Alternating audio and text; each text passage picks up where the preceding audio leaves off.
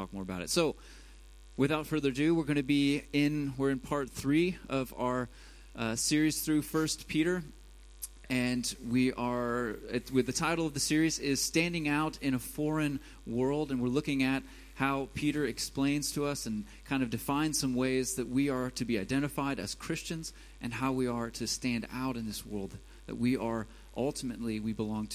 citizens of heaven, we belong to His kingdom. And so how should that look then in our everyday life and practical ways that we live our life here on earth today? So we're going to be looking at that more and more throughout the series, and today we'll be in part 3 of that.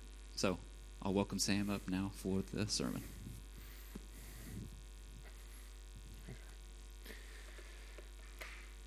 Yeah, good to be here with you this evening. Great to see so many people here on a Sunday evening. When the weather's so beautiful outside, it's really fined up. I was here early this morning for the morning services, and you kind of couldn't really see on the way into town more than about 15 meters in front of the car. But now it's a beautiful sunny Sunday evening. Just before we get into the message tonight, this morning at church we celebrated Freedom Sunday. We partner with a number of organizations here at Calvary Chapel Freiburg. One of those is IJM, International Justice Mission. These flyers are downstairs. I just wanted to let you know that we did that this morning, that IJM called on us as well as churches around the world to dedicate a Sunday to looking at the question, why should we as Christians, why should you be involved in the struggle to end slavery in our world? So if that's something that has just perked your interest now or maybe touched your heart, then grab one of these flyers as you go. They're unfortunately only in German, but that shouldn't be a problem for you if you're here, because you're going to learn German anyway, right? That's why you're here. And you can get a hold of the message on our website in English and in German. I really encourage you to do that. We're all called by God to act out our faith. Okay, well, I'm going to read the text tonight. We're in, as Brandon said, 1 Peter. He said we're looking at what that means for us as Christians to stand out in a foreign world. And tonight, if we want to pick out one aspect, how that looks practically in our lives, well, the aspect that we'll be looking at tonight is a mindset. That the text we'll read tonight, basically Peter is showing us a mindset, and if we have this mindset, it will then begin to affect the way we live our lives, particularly in the way we deal with trials, tribulations, situations that come up. And it's a mindset that is characterized by hope. A living hope is basically what we could title the message this evening. So let me read to you in 1 Peter chapter 1, the verses 3 through 9. Well, I'm going to read all these verses. I'm not sure we'll get all the way through today, to be honest. So we'll see what happens. But here they are, so you hear them in context. Praise be to the God and Father of our Lord Jesus Christ. In His great mercy, He has given us new birth into a living hope through the resurrection of Jesus Christ from the dead, and into an inheritance that can never perish, spoil, or fade. This inheritance is kept in heaven for you, who through faith are shielded by God's power until the coming of the salvation that is ready to be revealed in the last time. In all this you greatly rejoice, though now for a little while you may have had to suffer grief in all kinds of trials. These have come so that the proven genuineness of your faith, of greater worth than gold, which perishes even though refined by fire, may result in praise, glory, and honor when Jesus Christ is revealed. Though you have not seen Him, you love Him, and even though you do not see Him now, you believe in Him and are filled with an inexpressible and glorious joy. For you are receiving the end result of your faith, the salvation of your souls. Let me just pray as we commenced this message this evening. Lord Jesus Christ, I thank you for this text that the Apostle Peter has seen fit under the inspiration of your Holy Spirit, to pen for us, for the whole church throughout the ages, as a great encouragement to us, also as a great challenge to us. Lord, I pray that your sheep this evening would hear your voice and would follow you, that you would speak to us now by your Holy Spirit through your Holy Scripture. I pray that you would help me to speak the truth in love, protect me from error, and keep me within the stream of holy orthodoxy that you have given to your church through all the ages. I pray that it would be a blessing to us here tonight. Amen. Amen. Well, I have to say, I love this text. It's one of my favorite texts in the New Testament. Or rather, it's become one of my favorite texts over the last years. I don't know, I'm kind of getting older every year, so I don't know how many years ago it was, but it's becoming one of my favorite texts over the years. But if you've got a good memory, you'll probably remember that we've already had this text this year at Church at 5. Does anyone remember this text here at Church at 5 this year, when it was? There you go, Brandon. You remember. Yeah, why would that be? Well, none of you remember. Was anyone here at Easter? Wow. No one was here at Easter. Ella was here at Easter.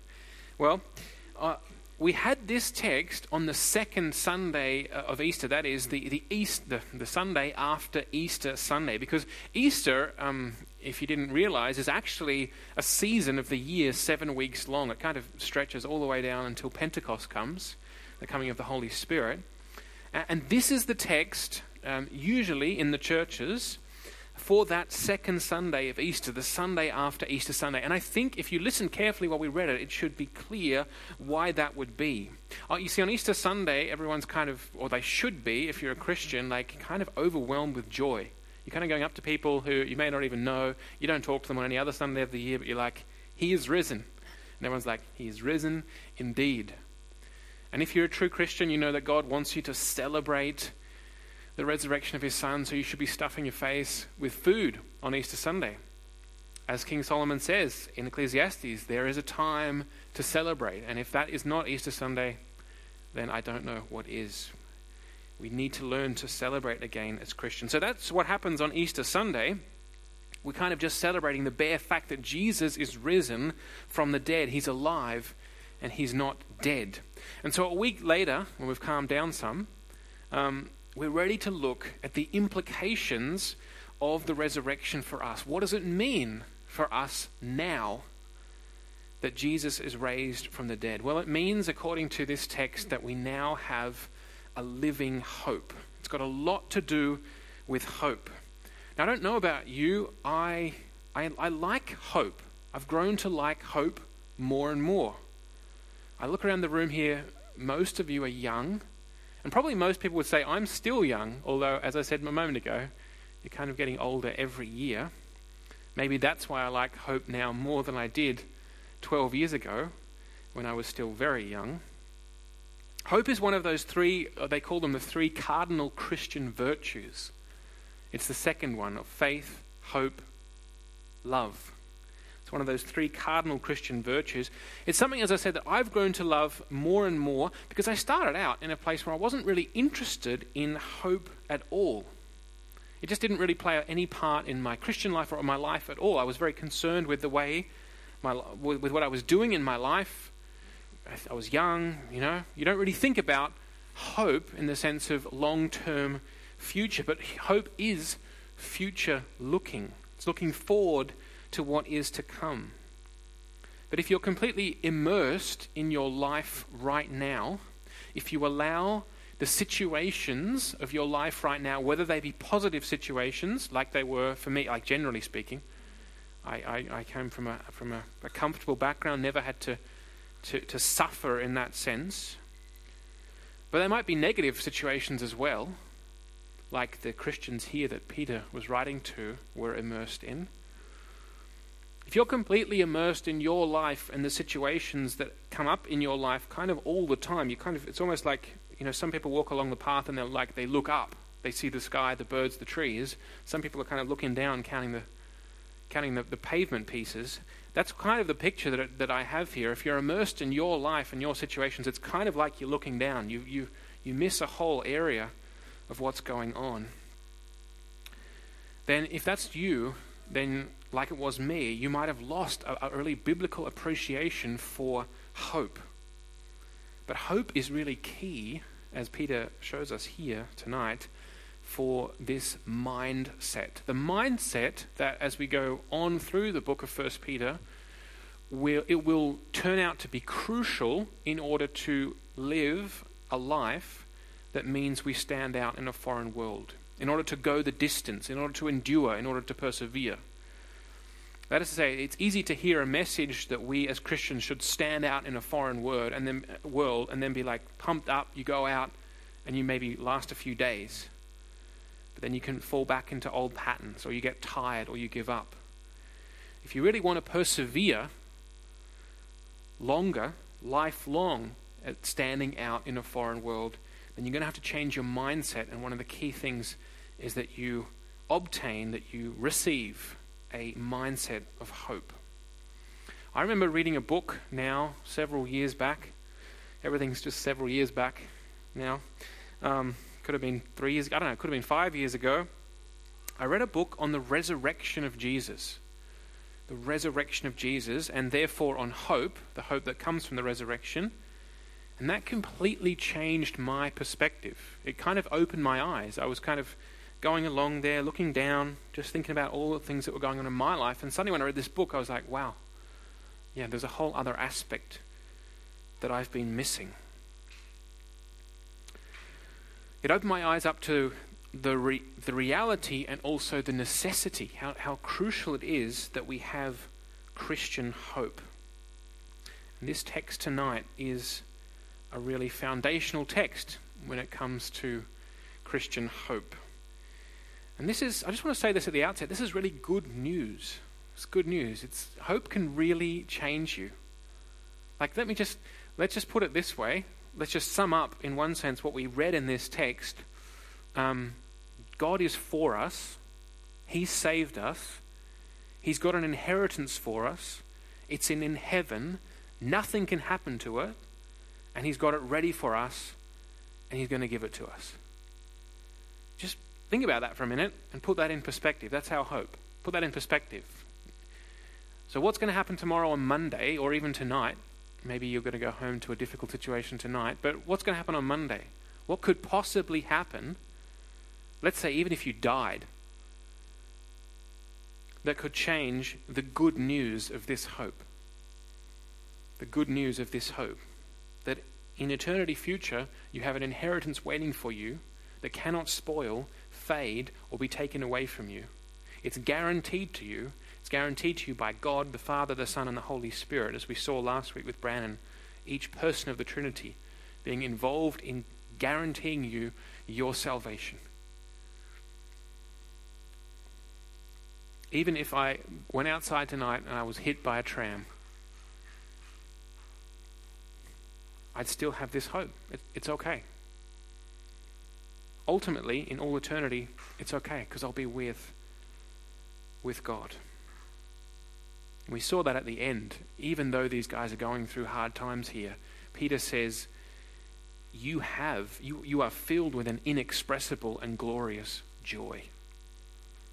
That's the result of this mindset. Doesn't matter what's going on, doesn't matter what's going to happen on Monday, you're filled with an inexpressible and glorious joy because you've perceived the reality that God is for you, that God is your Savior, that he's not going to let you go. And that gives you a living hope. So hope, if you've experienced it, is both a wonderful and, let me say, a powerful thing. A powerful thing. There are many situations in history and in life where, if you looked at them purely scientifically, let's say that there are people on an island with little food, who's going to survive? It's often not the people who may be physically strongest who turn out to survive.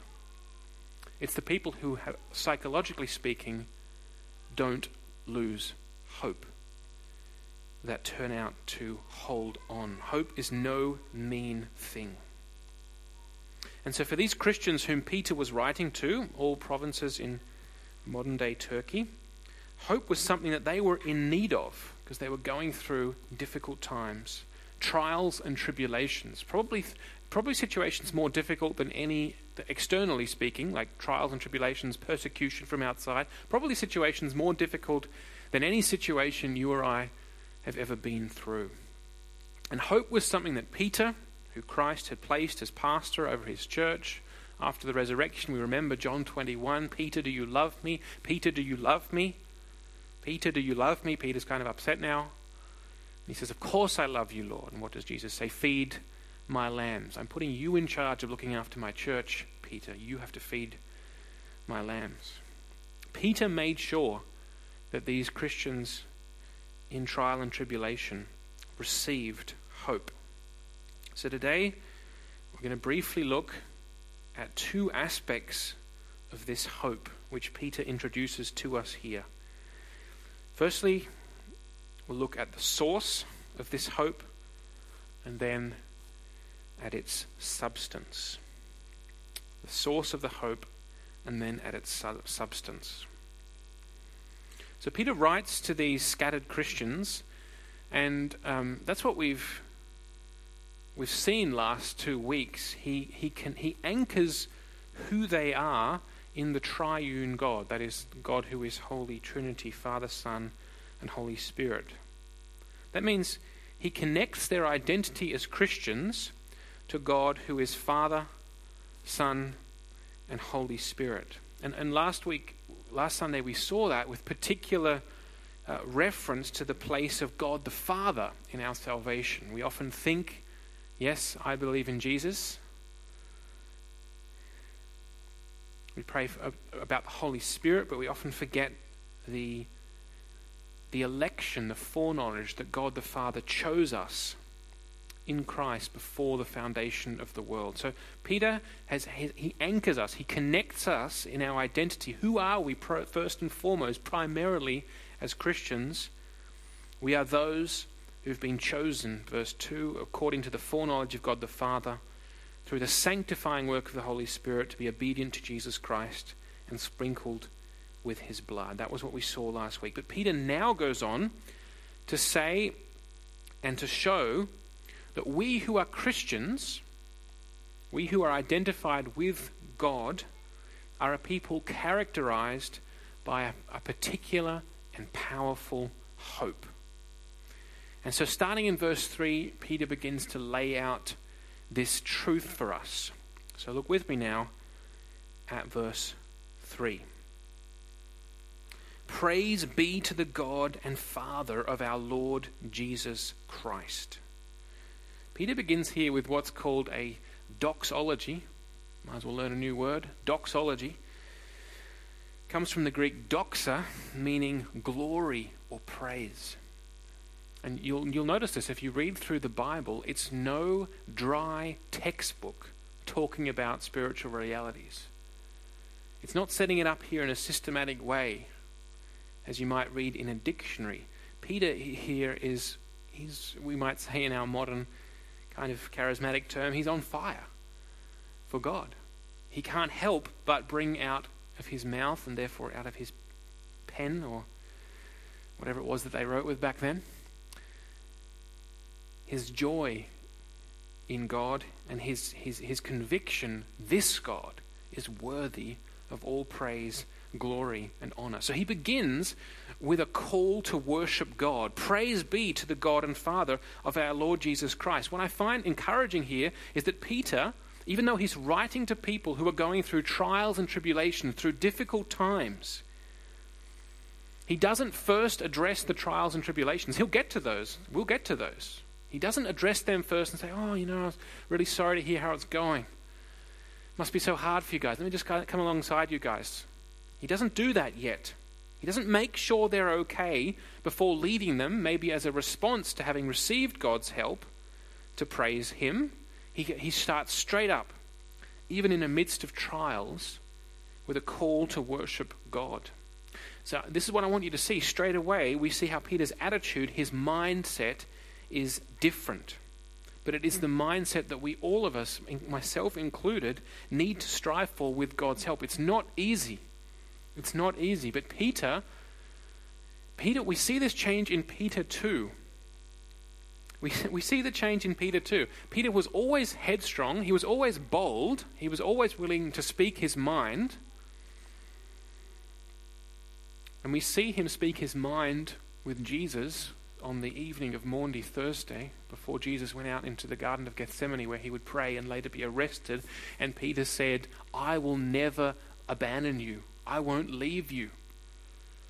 And yet, a few hours later, when the soldiers came, Judas at their head, to arrest Jesus in the garden, as they came forward to take hold of Jesus, his disciples fled, including Peter. So Peter said, like we might say, I'm there. But when it came to the trial, his mindset wasn't changed yet.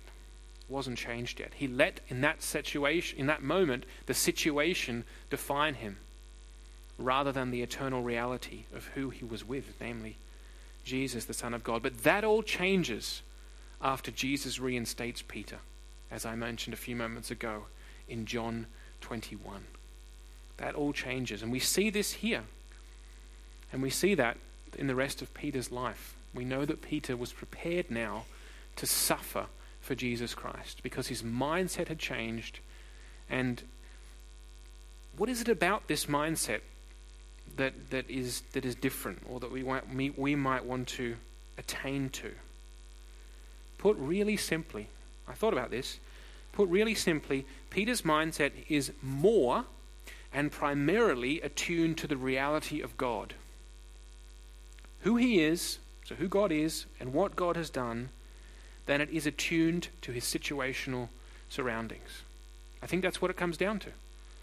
It wasn't always like that, but Peter changed, or had his mindset changed. He is more and primarily attuned to the reality of God, who he is and what God's done, than he is attuned to his situational surroundings. And I've met Christians who are further along this road than I am.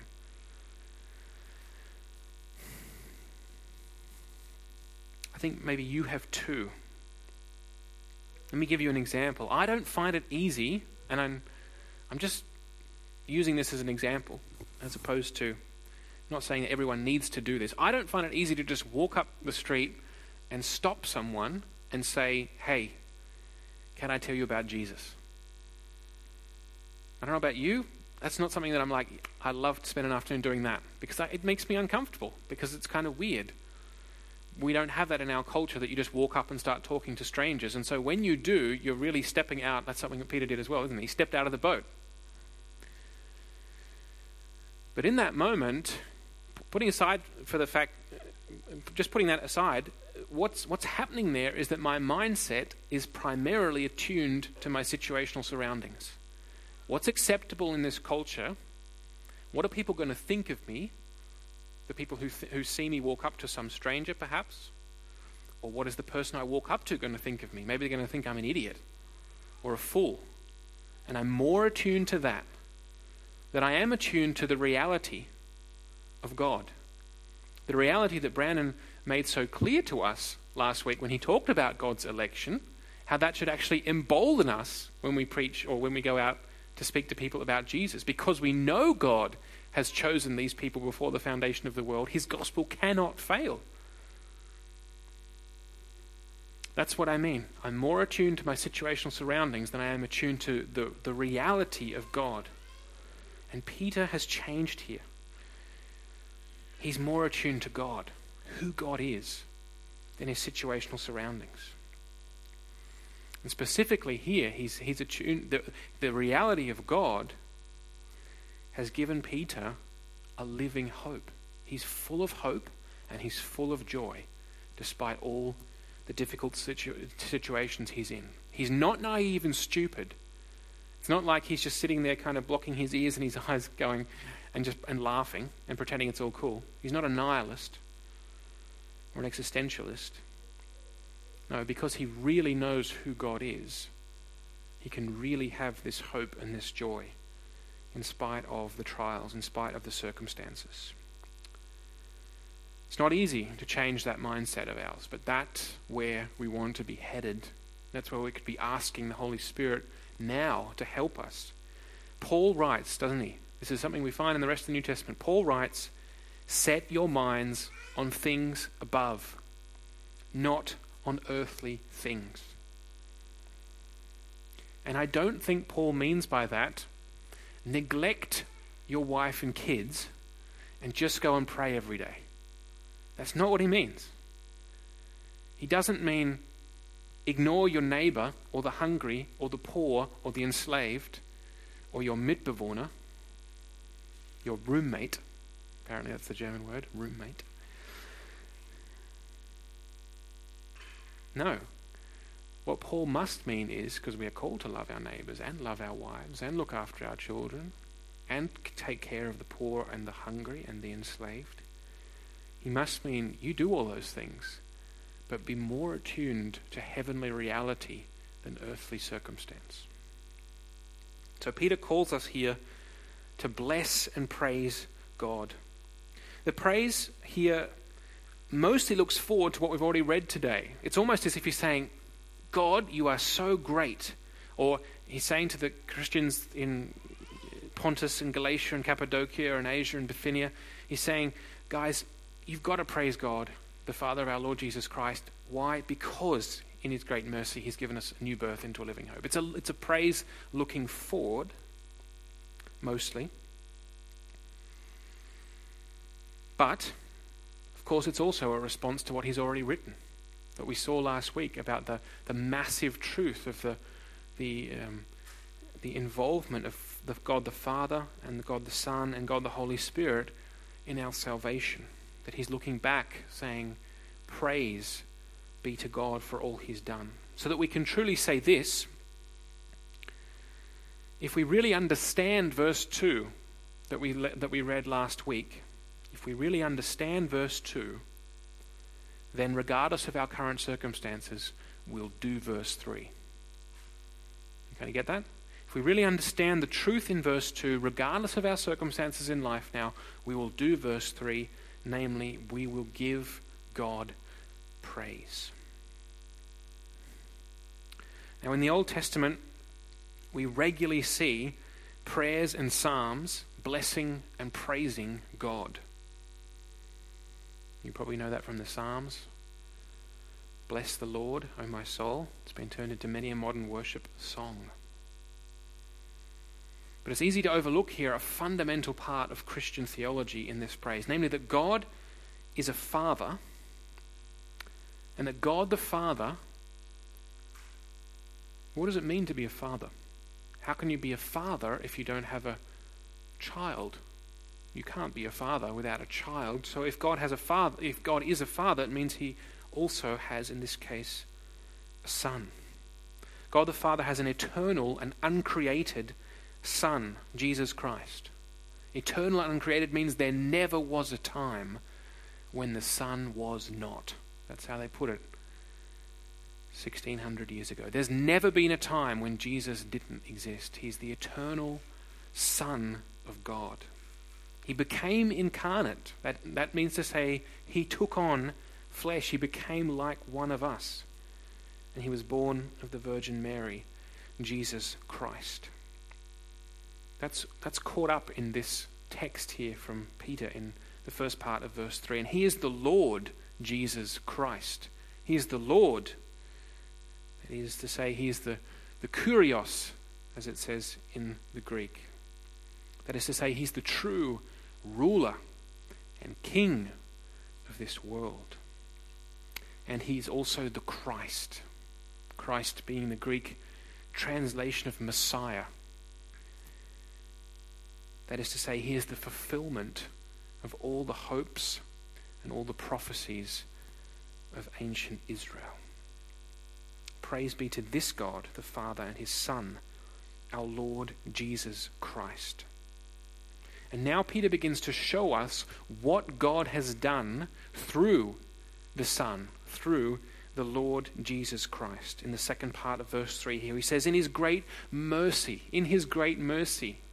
the Lord is gracious and compassionate, slow to anger and rich in love. He has compassion on all that he has made. That's a precious promise from the Psalms that I want each of you to take with you. You guys, we need to be... Let me just cut that out of the tape. That one. We all of us, we need to be living each day holding fast to the promises of God. And this is a promise that I want to speak to each one of you. What is God like? He's gracious and compassionate, slow to anger, rich in love. He has compassion on all that he has made. In his great mercy, what is God's disposition towards you? What is God's attitude when he looks down upon you? Peter says here to the Christians, in God's great mercy, he is merciful towards you. God is not bound, he's not obligated to do something for you. This is God's free action of showing mercy, of showing favor towards us. That is good news. Really it is. It's good news. God is merciful towards me. You remember, it might just seem really simple to you guys, but if you remember last year when we had Reformation, 500 years of the Reformation, Martin Luther spent years in spiritual and psychological agony searching for a God who would be merciful to him. How do I find a merciful God? How do I get away from this holy, righteous God who is all over my back, pressing me into the ground because I'm not perfect, because I'm a sinner? God is merciful towards us, and he has given us, this is so astounding, he has given us new birth into a living hope. That new birth means born again. It actually means in the original, God has caused us to be born again. Has caused us to be born again. We know that we're all originally of Adam's ancestry. We're all sons of Adam, daughters of Eve, C.S. Lewis put it in the Narnia series. That is to say, there's two great families, if you will, in the Bible. There's those according to Adam, where Adam as our representative sinned at the beginning of the age and cast the whole human race into sin and into death. And there needed to be a way, somehow, supernaturally, where this could be undone, where this death and this sin could be conquered and could be defeated.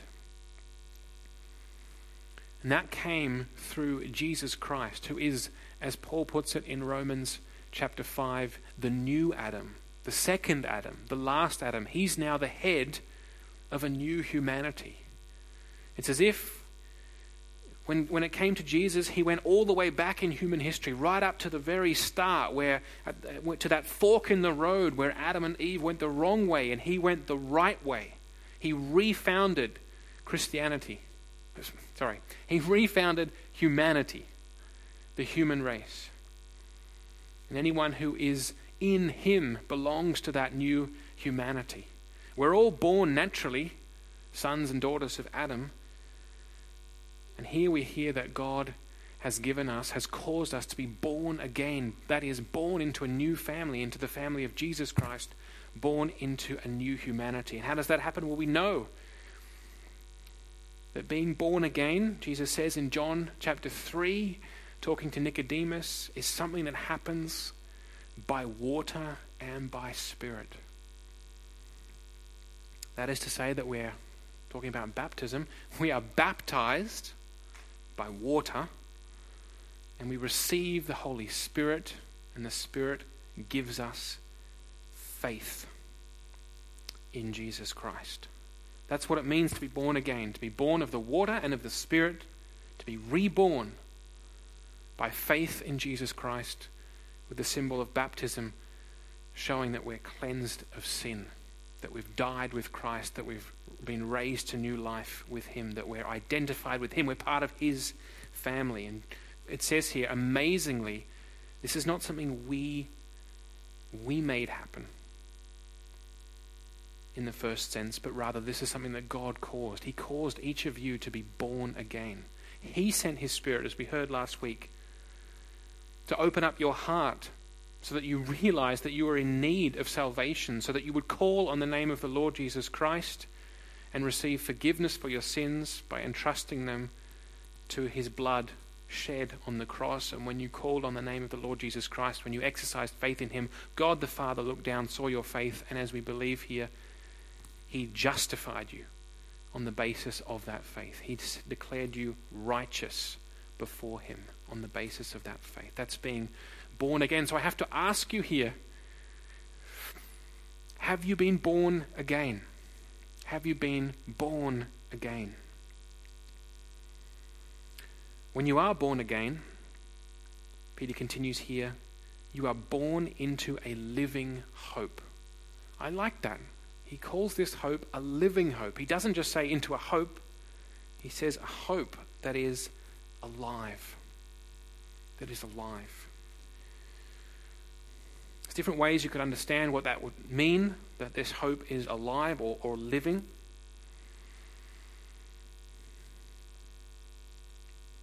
The way I look at it is that this hope affects the way, come back to that mindset, this hope affects the way we live. It affects the way we go through each day because it's alive in us. It should be constantly renewing our thoughts and our spirit within us, orienting us towards heavenly things, towards God, towards the glorious future that he's promised to us. It's a living hope. And this hope comes through the resurrection of Jesus Christ from the dead. I have to say, and again, speaking of my own experience, having, as I said, just been really, I grew up in a Christian home. In some sense, I always went to church. I was always a Christian in one sense, but I lived my life, especially in my teenage years and my early 20s, kind of really in a bubble. I was really just concerned with my own life. And it was then that God changed me and kind of, as I said before, got me to look up and see the reality. And I have to say, one of the things I discovered when I looked up and saw that reality is the resurrection of Jesus Christ from the dead. The resurrection of Jesus Christ from the dead. The resurrection of Jesus Christ from the dead is so crucial to our Christian faith. Who knows 1 Corinthians 15? Wow, you guys are biblically literate. Like no hands went up, man. Write that one down for the next series. I'm just kidding. 1 Corinthians 15 is when Paul says, if Christ be not risen, our faith is in vain, we are still in our sins. Utterly pointless, we're wasting our time here, let's go out and go to the pub. The resurrection of Jesus Christ is absolutely crucial. What I realized that I hadn't realized before is, what is the Christian hope? What do we as Christians look forward to? We look forward to bodily resurrection ourselves. That we will rise from the dead. That if you've been to a funeral here, and I've been to a few, when you see the person being lowered in the casket into the ground, the doctrine of the resurrection of Jesus from the dead says that's not the end. That's not the final word. We will be bodily raised from the dead because Jesus Christ is raised from the dead. This is where it really hits hope. Because hope, as I said earlier in the sermon, hope concerns the future. It looks ahead. And therefore hope, if it is to be a real hope for us, hope must deal with death. Hope must deal with death. If you think about it, people who do not believe in God, who do not believe in the resurrection or in eternal life, they have no personal hope. When they die, that's it. It's over. They go back to oblivion. And so you'll often hear their hope will be expressed in some sense of a legacy. I hope that through my life's work, I can be a blessing to humanity, or I hope that humanity will continue to the stars, whatever it might be. But we as Christians, we have personal hope. Our hope deals with death. That is to say, our hope gives us a perspective for life after death. And this hope is grounded, that's why he says this living hope comes through the resurrection of Jesus Christ from the dead.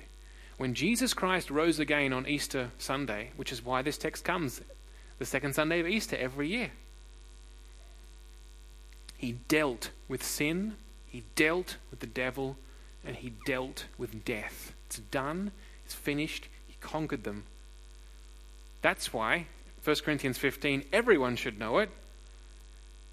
Verse 52, death, where is your sting? As in, you've got nothing on me anymore, death. You've been conquered. You've lost all your power. Christ is indeed raised from the dead. So it's kind of like the resurrection of Christ from the dead guarantees, makes sure, makes certain all of the promises that Jesus had given us beforehand, and all of the things that he had done beforehand. Take the greatest example, when he died for us on Good Friday on the cross in order to bear our sin. How do we know that sin was born? Because he took the penalty and then conquered death, which was the penalty for sin, proving that death no longer has any power. And how did he conquer death? By rising to new life. That's why Paul says in 1 Corinthians 15, if he didn't rise from the dead, we're still in our sins. Still in our sins.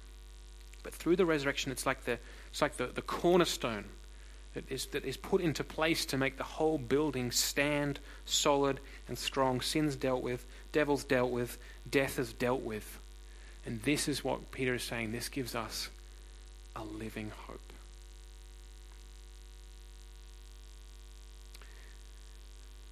Now that was the source of hope. I want to talk very briefly, because our time is up, about the substance of hope.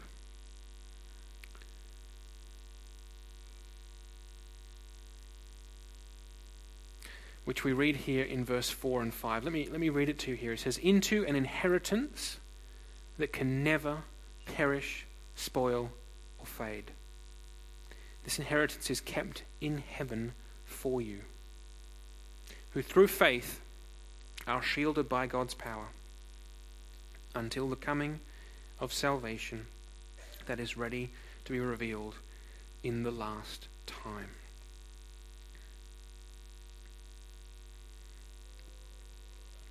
What Peter is saying here is, I'll break it down very briefly. Jesus is the first fruits of the resurrection. He conquers death. And he conquers it for us. By the first fruits is the picture the Bible uses. It comes from the harvest. That there's always the first part of the harvest that you take in, which is then a harbinger or an omen of the rest of the harvest that will one day come in. So the first fruits is because Jesus has risen from the dead, you can be sure that you also will rise from the dead if you're in him. How do you become in him? By being born again. How do you be born again? By being baptized into Christ on the basis of faith that the Holy Spirit has given to you, that Jesus is Lord. We've seen all of that. Again, if any of that is not clear, then come and speak to me or Brandon afterwards. But what happens is when we are baptized into Christ, and this is Romans 6, where we're united with Christ, the Bible actually says that we are adopted into his family. Jesus is a son of God by nature, by who he is, the eternal, uncreated, begotten, only begotten Son of the Father. We are not sons and daughters of God by nature. We are by nature, Ephesians 2, children of wrath. But we become sons and daughters of God by adoption, because we're adopted, and adoption here is a very positive thing. One time I preached about adoption, some guy came up to me and was really upset because he was like, adoption? I don't want to be adopted. Adoption is positive.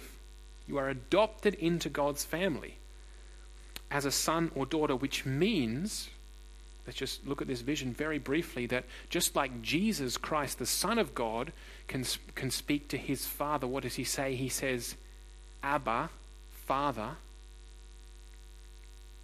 That's what you can do, because God is now your Father in the same way that he's the Father of Jesus Christ. So you're adopted into the family, and as an adopted son or daughter, you receive the inheritance that is promised to, that God the Father has promised to his Son, Jesus Christ. You become a co-inheritor with Jesus Christ. That's what Peter's referring to here. You come into an inheritance, and let's think about it. Is God the Father ever going to send Jesus Christ the Son away? Is he ever going to say, I've had enough of you, Jesus? No way. We're talking about the eternal Trinity here, perfect love. So therefore, your inheritance can never perish, spoil, or fade. Nothing can happen to it. It's safe, kept in heaven for you. I mean, this is just such good news. If you're feeling bad, how about this? This inheritance is kept in heaven for you, and you, through faith, are shielded by God's power. God's power is actually around you, shielding you, until the coming of the salvation that is ready to be revealed at the last time. So salvation here is both a past thing. We've been saved in the past by what Christ did on the cross. It's a present thing. We're being saved now. We'll get into that from verse 13 in a couple of weeks' time, that we're living now for God. But it's also a future thing. On that final day, our salvation will be fully revealed, and God is actually shielding us with his power to protect us, to keep us for that day, so that we will most definitely receive the inheritance that he has stored up for us. So I don't know how else to say that that's good news. And now I'm going to finish here now with verse 6. And I've done this before, because I've preached on this text once before. And it's interesting. Peter makes a claim here about the readers, about the hearers. He's not there to see them. As Brandon said, he's probably in Rome, several hundred miles away. I can see you, so I can test if this is correct. So he says, verse 6, in all this you greatly rejoice. You do. You greatly rejoice. It's more rejoicing than I got the first time. Though now for a little while you may have had to suffer grief in all kinds of trials. So let's finish on that note. Do I invite the worship team to come back up? Basically, Peter is saying, look, yes, life's hard and life's tough, and you guys are going through some tough things. But seriously, if you fully understood the reality that I'm speaking about here, of how much God is for you, that he is merciful, that he has caused you to be born again, that he has given you a living hope that is a future perspective of life beyond death, that it's guaranteed for you by the historical example, the first fruits of the resurrection of Christ from the dead, that you've been adopted into his family, that you can now speak to him as your Father, just as Jesus Christ does, and that in fact God's power is shielding you, protecting you, taking you through life. Even through the difficult situations, God's still with you. He's protecting you in those situations. When you get to the end of those situations, you can look back and say, thank you, God, for helping me through. And he's saying, yep, you're having grief in all kinds of trials right now, but I know when you're aware of this reality, in all this you greatly rejoice. The Christian mindset of hope, let me finish on this sentence, as I said before, it's a reorientation that we're no longer primarily attuned to our situational surroundings, but we're primarily attuned to the reality of God. And as this reality begins to sort of settle down in all its facets, in all its amazingness, that's a new word, in all its amazingness, then we actually have hope and we actually have joy. And I think I would describe joy in this moment as joy is the ability to be deeply happy in God no matter what the circumstances are, because you know who he is. You know who he is, and this is who he is. So we're going to sing now a last song, and then after the service, I think there'll be prayer here. I'd love to pray with you. But yeah, I want you guys to greatly rejoice, because there's really, after hearing this, no reason not to rejoice, no reason not to have hope. Amen.